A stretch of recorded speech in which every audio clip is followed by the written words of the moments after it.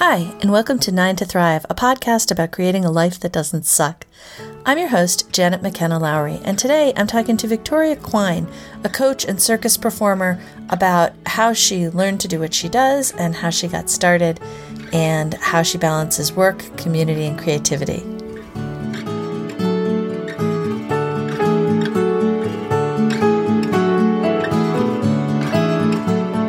Thanks for being on the show, Victoria. Thanks. Good to be here. You can start with any of these three. You want to just talk a little bit about what you do, and then we'll talk about the rest? Yeah. It's funny because all of them kind of end up being one thing for me. That's magical. Yeah, sometimes. So I'm a circus artist, and I work at the New England Center for Circus Arts. I primarily get my income by coaching. I coach adult trapeze classes, as well as our intermediate and advanced youth troupe. And those are kids who've decided that they want to do circus more, so they come in twice a week to train more intensively. Okay. So that's how I get, the bulk of my income. I also do a little bit of office work for NECA. I used to schedule private lessons and be the person coordinating all those among all the coaches and the students. Although I handed that off over the summer and am now the outreach coordinator. Oh, nice. Yeah. What does that mean? What do you do? I'm still kind of learning what it is because it's new. But mostly it means we do a lot of outreach programs with local schools and communities. And so my job is to coordinate them together so that we can bring schools to us and we can go to schools for one-off workshops, or locally there's a thing called winter sports where the schools will come to us for about 5 weeks and they just get to do weekly circus with us, which is really fun. Nice. Yeah. And then we're also I'm trying to reach out to more than just schools, but also, we have some housing programs nearby that are really important, I think, to be involved with and support. And we also have a residential living community for seniors who were in the process of setting up a volunteer performance for them. So several of our students would go over and kind of give them a midday performance. Nice. Yeah. Yeah. Is there some thought that group would ever want to participate, take classes, anything like that for exercise? Maybe. I mean, we haven't talked about that so much. Mostly what I'm doing right now is just learning the job and figuring it out and making sure that we are maintaining what we've done in the past before I start adding on to it. Right. So there's so much research that's been done to show how good circus is for older people. So it'd be really great if we can start doing that, but it's not at the forefront of my responsibilities right now, but I would love to get to that. And you might need to ease them into it a little bit, show them at first, maybe, and then... Yeah, right. Yeah. Involve them a little that way. Right. So is that full time for you, the coaching, pretty much, or is that? Yeah, I mean, I think technically it ends up being part time because it's less than 40 hours. But it is my only source of income. So in my world, it counts as full time. Right. And how did you get to there? How did you get to what you do now? Did you do circus when you were younger? How did you get into it? No, actually. I didn't discover circus until I got to college. Oh. I grew up as a competitive dancer. I started dancing when I was 2 and was a competitive dancer for 13 years. Wow. And so I was really immersed in that world, and also did gymnastics as a kid up to the point where they wanted me to compete and I couldn't because I was already competing in dance. So I ended up kind of having to... They didn't have any other things for me to do if I wasn't competing in gymnastics, so I ended up dropping out of that. Interesting. But I've always been really active. I also did swim team as a young kid, decided to do JV tennis when I was in high school because apparently I didn't have enough going on. So I've always been really active. And then when I got to college, I went to Hampshire College, which is in Western Mass, and is a fun little hippie school. And they have a cool program, an orientation program. So when you get accepted to school, they send you an orientation packet that says basically, okay, when you get to school, you get to join a club, and that's how you're going to learn about things. So rather than having these like orientation weeks where you just go around with a mass of several hundred other people and learn where the dining commons are and how to use the library and stuff like that, instead you're doing it in your club, which is interest based. Huh. Interesting. which is really, That is nice. yeah, it's so, so cool. And it means that you kind of get some like built-in friends Right. because theoretically you picked this because you're interested in it. Right. And so now you have a group of people who are also entering school who are also interested in those things. So one of my choices was blacksmithing that I was excited about. That's cool. And neat. Yeah. There was a M&M hiking group, which is hiking up Mount Monadnock while eating M&Ms. Yeah. There's a kayak down the Connecticut River in your formal wear, like your prom gowns and tuxes and everything. Yeah. I've never seen photographs, but I want to. Yeah, it's pretty silly. And anyone can set up an orientation group. So if you're a second year or older, then you can totally opt to become an orientation leader. So it's basically just like you and two friends decide you're going to start a club. Go. Actually, you might only need one other person. Yeah. Anyway, this is a really long story, but the point is, one of those groups, actually two of those groups were circus groups. One of them advertised themselves as like, do you want to do handstands and climb on people and learn mad ninja skills? And I was like, absolutely, yes, I do. Nice. Those are all of my interests. And the other one was a more manipulation-based circus group for people who are into flow arts, like hula hooping or poi. Thank you for explaining that. I specifically remember is that they mentioned pen twirlers. The people who like fidget with their pens and stuff. And it was just specialized. It was like the acrobatic circus group versus the manipulation circus group. We ended up coming together and working together a whole lot. But I pretty much immediately fell in love with it. By the second semester, they'd asked me to be a signer, which is I don't know how to translate this for normal people. It's like the people who lead the group. Okay. So like less than the presidents, but like the coordinators for the group, which are usually upperclassmen. But by second semester, they'd asked me to help. Nice.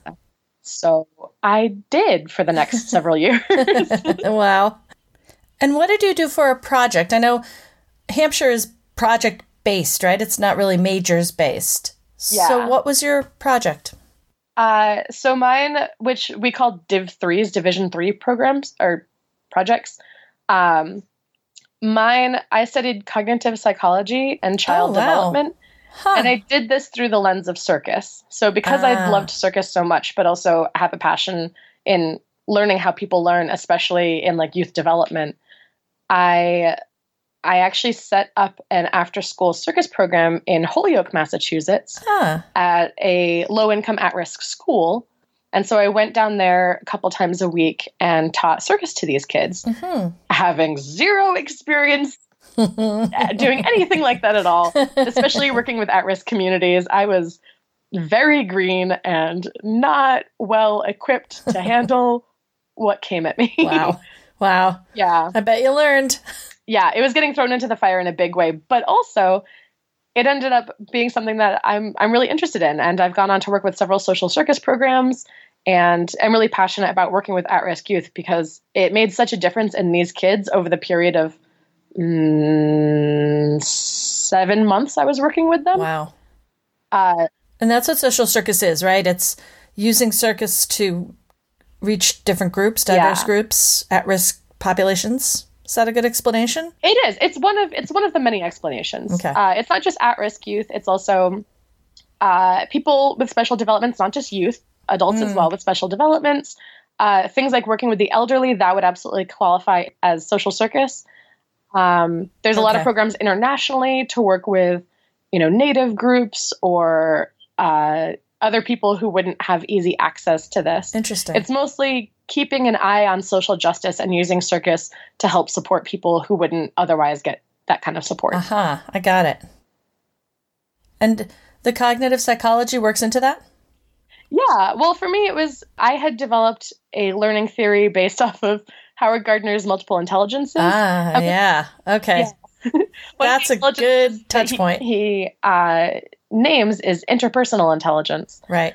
And I was really interested in finding out how that can be used as a learning tool because, in school, there's a lot of lecturing and a lot of writing and a lot of reading, but not a lot of learning with each other. Okay. And that's one of the things that I loved about our circus club, Circus Folk Unite, at college.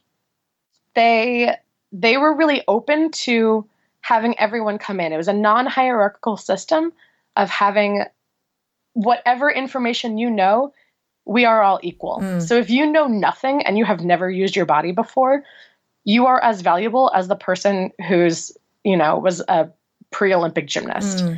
And we can all learn from each other. We don't have set teachers, but you're really open to being like, hey, I have information about this. Like, I'm really good at back handsprings. Cool. Let me help teach you. And so everyone teaches each other. And that worked out in such a wonderful way that everyone is supported. I came in completely green to circus, but had a lot of dance experience. So I was able to help out with things like dance choreography. And I have stage presence from being on stage so much.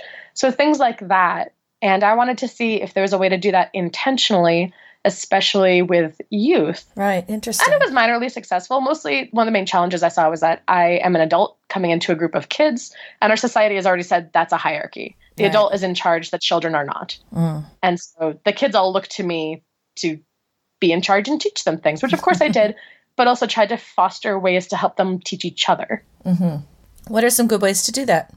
Well, one of the things that I came up with is recognizing, especially because I was so new to teaching, that I didn't have as many ways to teach as I currently do. It's been almost 10 years at this point. So I've learned quite a bit. Right. But back then I didn't know as much. And one specific example, I was trying to help this kid learn how to do a cartwheel.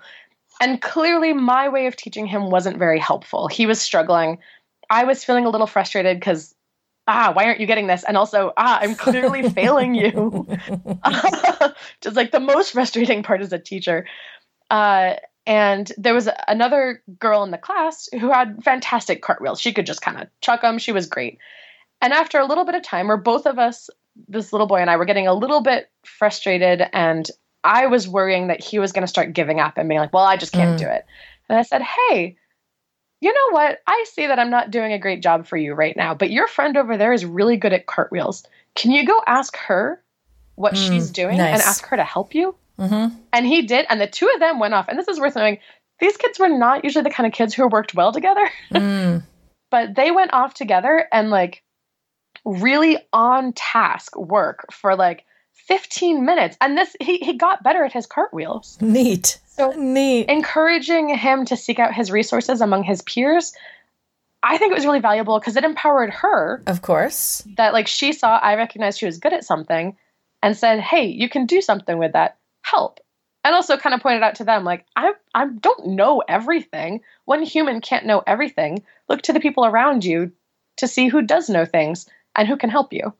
Right. That's kind of beautiful. So they had a blast. They were laughing the whole time, and his cartwheels got at least marginally better. Aww. And it was wonderful. That made me really happy.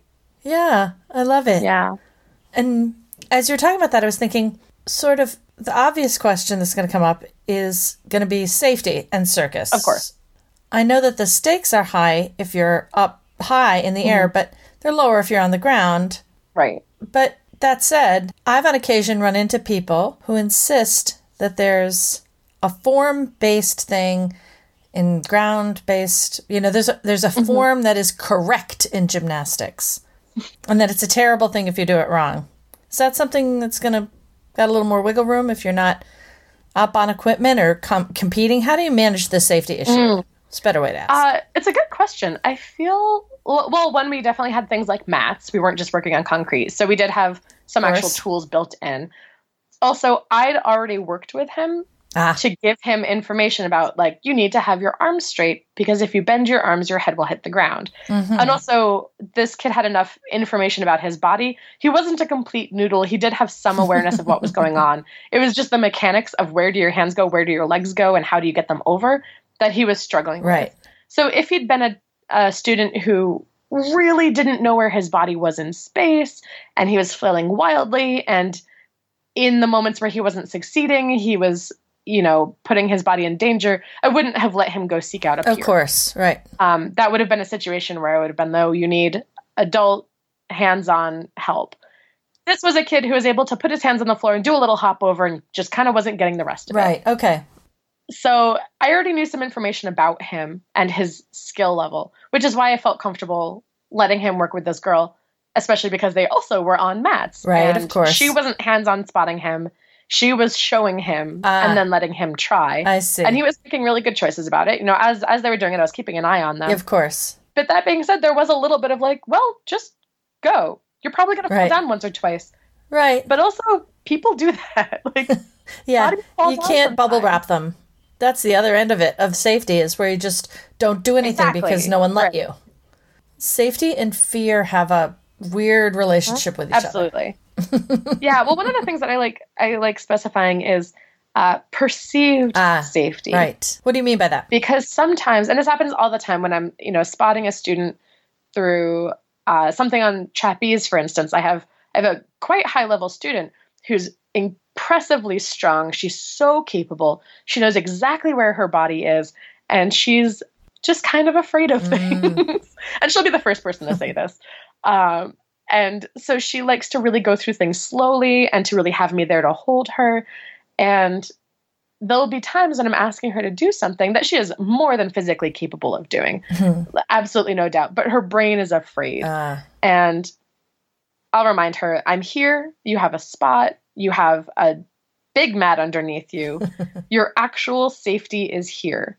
What can I do to improve your perceived safety? Right. Because you don't feel safe.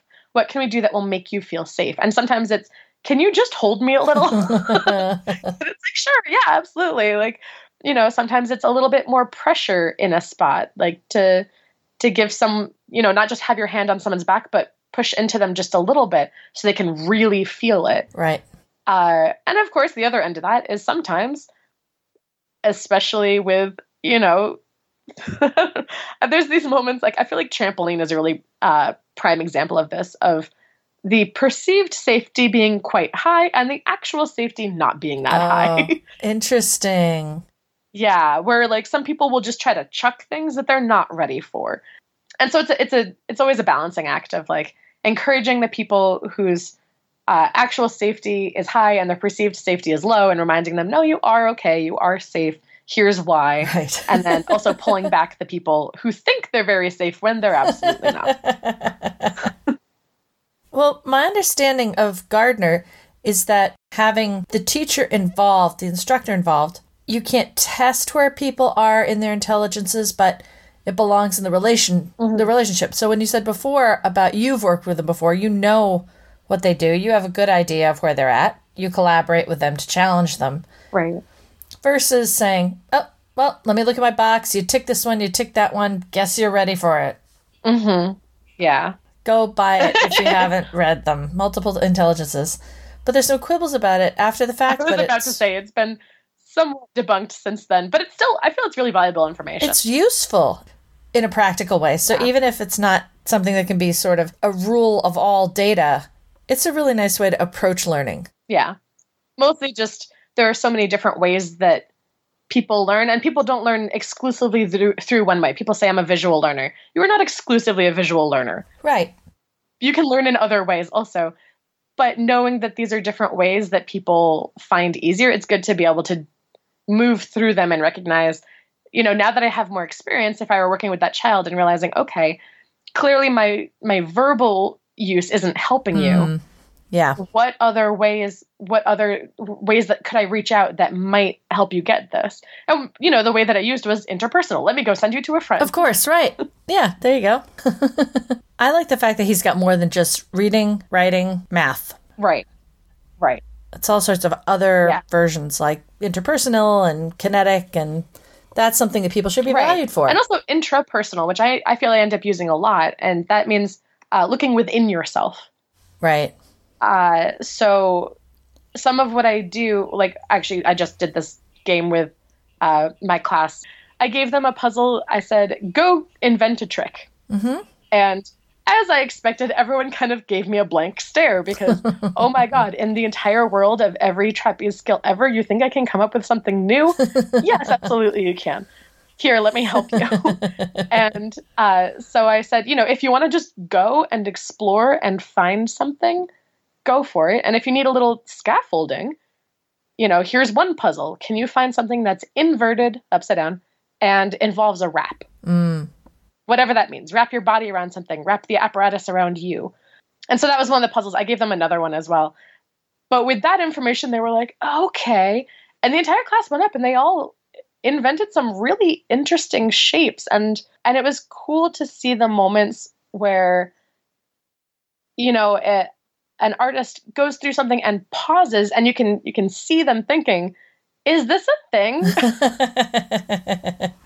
and sometimes they kind of try to look in a window to see if they have a reflection to see what it looks like. Right. And I think at those moments, you've had the interpersonal discovery of this feels like a thing. Now I need an outside eye. And that's moments when I'll call out hey, that looks cool. Or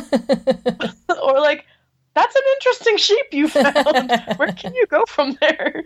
And just offering little bits of feedback so that they, in the moments when they've paused and they might seem stuck. So they're allowed to go on their interpersonal journey and their inner journey. But then when they're reaching out to see how it might look, when they want to see the audience's perspective, I'm there to offer that as well.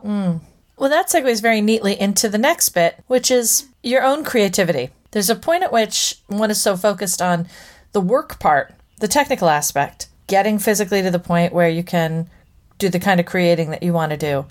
And then the point where you can actually create with it. How do you yourself do the creation part? That's a really good question. I feel like I just had this conversation with someone else recently too. And I end up, I film a lot of my training because we don't have mirrors around. So it's really hard to get feedback, right? Especially because you can't expect someone to sit there and go, hey, that looks cool. So I film what I do, and I find I'll just have noodle sessions. I think about it as doodling, the apparatus Nice. version of doodling, where you just kind of mess around, and sometimes you come up with something really cool. And sometimes it's just random scribbles on a page or random flailing on an apparatus. But that's why having video of it is really helpful. And so just I put on music that I'm really into and move around. And I also like playing this game called the Negative Space Game, which I actually got from Cody Harrell, who's a wonderful performer, circus artist based in Santa Fe. And when I lived out there, I worked with him a good bit. And so he introduced me to the Negative Space Game, where you're on your apparatus, you create a shape, and then you move your limbs through the negative space, which means if I'm in a shape with, my arms apart and my legs apart, the negative space is the space where my body isn't, the space around my body. Interesting. So I can maybe put a hand between my legs and see, can I put my whole arm between my legs? What happens if I try to get a leg in between my arms? Wow. And when you're on an apparatus, especially, it makes for some really weird shapes and strange transitions, which often end up in a tangled mess where you've got your rib cage on the bar and you're wheezing and you don't feel particularly artistic. But it's interesting, and sometimes it's funny, and actually sometimes you find some really cool transitions. So just allowing space to play, I think, is really important. Right. And it's something that it's something that's really easy to forget when we focus so much on technique, which of course is really important. But I've found that I can definitely get so wrapped up in my technique and conditioning that I don't end up actually making anything. Right. So having time to do artistic cardio, just having time to put music on and move and not do it for anything other than to feel good and to explore and maybe find a puzzle and get yourself tangled up and get untangled. And it ends up, I find that that's actually where my choreography comes from, is these weird little doodle sessions. Do you have to schedule that time in? Is it hard to make time for your creating time? Or is this something you really are committed to, so you do it? No, I don't. I'm not as strict about it. I definitely follow my heart on it. So I'll have times when I really need to work on my conditioning and things like that. And then inevitably there will be the day where it's just, oh my God, I don't want to do anything. I don't even want to touch it. And that tells me it's time for a doodle session. I need to go play. I need to create. And also that's, I use that a lot when I'm in act creation. Right. How often do you do that? It kind of depends. I've started this monthly open stage here at NECA. Okay. And so I've been performing each month. So, once a month at least I perform. Nice. And am kind of putting together little things for that.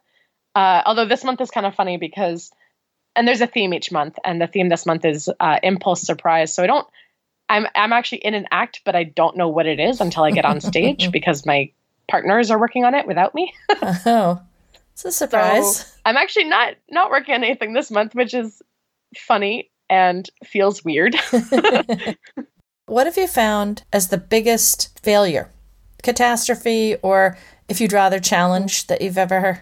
Yeah, that's a really good question. The thing that I'm kind of pausing on right now is like, well, in what category? In the art category? In the coaching category?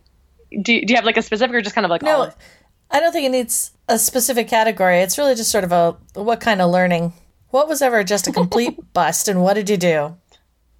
Quite frankly, that first class that I taught in Holyoke, I was so unprepared. I definitely, to give you a really quick, setting the scene, within 5 minutes of the class, a 4th grade girl picked up a 2nd grade boy by the throat and threw him across the room. Oh my God. Which brought me to 2 situations. One, I was like, whoa, that's not okay. We have physical danger. I need another adult in here to help me out. This is like, whoa. And my other thought was like, ooh, she's so strong. She's going to be a great bass. And like, it was really hard to like wrangle both of those at once and like make sure I'm coming up with a rational response that is. If we can only harness that. Yeah. And it ended up, nothing about that was a good class. I didn't have any class management skills yet. I had no idea what I was doing. I had a curriculum that I had never tried before. It was not great. But it ended up working out. But like later on, a couple, like a month or two later, that girl actually did end up being a really good bass. Once we like set really clear expectations of what kind of touch is appropriate and is not appropriate. And, had like the principal of the school come in to reinforce my authority a little bit. I'm not really sure, just help me be a better teacher. Right. But it did end up, no one was badly injured, which was good. That kid, I think they actually knew each other outside of class anyway. So it wasn't the first time they'd met. She was pissed off at him because he was being obnoxious that day or whatever. Not a great response, but still. We did end up coming to a place where the violence in the class had gone down to 0, which was, of course, my main thing. Like, I don't care if you learn how to juggle, but you may not punch someone. Right. Optimally. Yeah, right. Here's where our standards are. Let's shift my goals of the class. So I think it ended up working out really well because these kids did understand what I was trying to do. And I really did care about all of them and wanted them all to be safe and happy. And I just think it, like, honestly, I feel like I really didn't know what I was doing, but it ended up working out so wonderfully. We had an end of the session recital, and I had kids who were like, I'm never going to do this. I'm never going to. And they were like, oh, miss, can I be first on stage? I was like, sure, honey. Like, yeah. And you kept showing up. That's the other thing I think about with this when I hear you talking about this.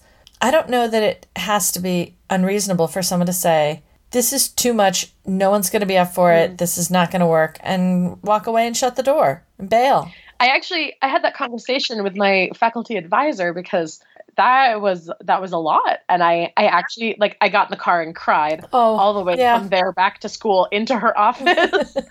I was like, I can't do this. I am there and I'm going to cause people to get hurt. Right. Like, that was my logic. That's the concern, right. I think that's true of any new teacher. Maybe not specifically new, any teacher. Anyway, so I did talk to my advisor and was like, I don't know what to do. I feel so ill-prepared. I don't know how to help these people and to create a space that is safe enough to even begin learning circus. Right. She actually talked me through it. She has however many decades of experience teaching. Right. And she actually gave me some like class management tools and had me reach out to the school I was working at and to the program. There's like a local after school program that I was working under. So I reached out to them for some help. And she's actually the one who said, well, you need to bring an assistant with you. Okay. You know, see if one of your circus people will come with you. And sure enough, I got one of my circus people to come help. And that helped a lot in kind of reassuring me I'm not stuck alone in a room, which of course now that wouldn't happen anyway because we have ratios and right. Anyway, there's like a video camera in the space anyway, so I wasn't ever totally alone with the kids, but still. Right. Totally responsible though. Yeah, right. Yeah. So that was really helpful. And it was mostly just in the moment where I actually did kind of want to give up but I wasn't like, I definitely am not going to do this. It was that I don't know if I can. Right. And I really credit my faculty advisor for basically telling me, yeah, you can, but not like this. Let's figure out a way that you can do this and kind of helping me find my resources and strengthen my resolve to do it. Nice. It's the magic of asking, right? Yeah. You asked her, she told you to ask. Yeah. Yeah. This might be it too. It could be the same thing, but what do you consider like your biggest triumph? Shockingly easy success. I'm going to go very small scale right now. So after college, I traveled around Europe, just, kind of like woofing and volunteering at farms and working and stuff. And I ended up with this Polish family in Poland and, was like mostly teaching English. But they had a 16-year-old son and he was kind of curious about what circus was because I had a bunch of photos up on my like personal profile that they found me that, I was like doing handstands and stuff. And he was curious about that. And so I was like, well, come here, I'll teach you how to juggle. And his English was mediocre and my Polish consists of like 4 words. But he learned how to juggle in 5 minutes flat. Yes. 3-ball juggling well enough that I could juggle from him. That's great. I'm impressed. I know. Yeah, it was completely bonkers. That was the easiest thing. And I feel like I don't think I had anything to do with that. I think he just has a brain for it. Wow. Yeah. I've attempted that so many times. I can do scarves. Right. Yeah, 3 balls, 5 minutes. It was amazing. Wow. Yeah. Yeah. So that was definitely the easiest and also the lowest stakes. He doesn't have any interest in performing or anything like that. He was just curious if he could. Right. So one thing I like to ask people is, what would you tell your younger self? What advice would you give yourself? I think I would tell my younger self that that it matters, but also you're not going to ruin anyone's life. Like I was really afraid of ruining my students' lives, specifically at that school. Right. But also, kind of whenever you go into a new space, there's always this like fear of, I don't know, maybe it's just me. I don't think so. I think this is universal. Right? Like this fear of like, okay, I have information to give them and I hope that I'm going to be able to support their artistic self, their athletic self, their hearts, right, their brains. There's so much that goes into coaching. Right. That a tiny slice of it is learn the trick. And a lot of the rest of it is, injury management and prevention and making sure that, that they're adjusting well to a new space. In the situation of, some of the adult students I have now are in the professional training program and they've got so much going on that has nothing to do with whether or not they can do the trick I just asked them to do. Right. Maybe they're homesick because they moved across the country and maybe they came from a warm climate and all of a sudden it's cold and their body is freaking out. Like there's so much to handle. And I think my younger self didn't even know that. And just like a little reassurance of like, there's going to be a lot that's going to happen and you can handle this. And if you come in with good intentions, that goes so far. It's not, you can't just come in with good intentions, but if you do come in with good intentions and qualified information and skill and years of practice, there's a lot of good you can do. Mm-hmm. So having the confidence to know that you're going to be able to do it. Yeah. Which I feel like that's not just info from my younger self. I feel like that's like advice for me in 3 years, you know? Yeah. It's really funny you should say that, because I often ask people that about what your younger self, but I was thinking it may not be a better question to say, what should your older self say to you? What do you want to hear? I love that. Is there anything else you want to talk about? I mean, I think I don't have any answers for this, but I just want to put out there that, like, I recognize how hard specifically with circus, and I'm sure with other art forms as well, I just don't have as much experience in them. But, you know, the hustle life is real and it is a struggle. Yeah. And I don't think anyone has found a solution to it. You know, some people do take jobs outside of their art, you know, whether it's you have a secretary position and then you come and you do your circus thing. Right. And, you know, like I am fully aware that I can get by working technical part-time work for a circus school because I'm in shared housing and my expenses are quite low, and not everyone has those resources. And so, like, it is really hard, and I don't have an answer for how to make that less hard other than, like, I have my version of it. I think one of the things about doing this podcast is just finding out what people do, how they make it work. Because a lot of times we just tell ourselves, well, that's them and I can't do that and that's impossible. But when you find out somebody did it and then find out how they got there, you start to think, well, I could shift things around. I could ask. I could get a little bit of confidence and try something else. Sort of a sense that the more you know. Exactly. Yeah. And behind the scenes, I think sometimes we see the front of people. It's really easy to see them and think that we know. I'm really interested in how you get a couple of facets done. Yeah. Yeah. Well, and also I think I do recognize, like, I talked a lot about school, which is funny because when I talk about circus, I don't usually talk about college. But I actually do feel that that's a part of it that I don't talk about as much. But actually, I do have hopes of going on and getting a higher degree in how circus is more than anecdotally beneficial for at-risk youth. Interesting. And so studying, like, the neuroscience behind it and what's the proof that we can use this as, like, an interventional tool. Right. So it's funny how, like, I came at it from an academic perspective, and, you know, recently I've been in the coaching and performing and the directing actually several shows as well. And I do have, you know, future goals of entering back into academia while also trying to do all of this. So we'll see if that actually works. But I'll get back in touch with you. We'll talk about it later. Oh yeah, right. I don't have any idea how that's going to work. But Circademics, if anyone is interested, the American Youth Circus Organization has a great resources for educators, and there's a little subset of those folk that we've called ourselves Circademics. Cute. Yeah, and it's people who have gotten degrees studying circus, not just circus performance, but, you know, how circus can be used for after school programs or, you know, there's gender and circus, and there's a lot of really cool stuff that's actually coming out, and it's kind of just starting, but it is snowballing. You can see that it was like one or two people. Jackie Davis was the first person I knew. I actually reached out to her in college to learn some more about what she was doing, but it's really kind of growing, and it's interesting to see and exciting to see where it's going to go in the next few years. Well, great. Thanks, Victoria. Thanks for coming on today. I really appreciate it. It's been really terrific. Yeah, thank you.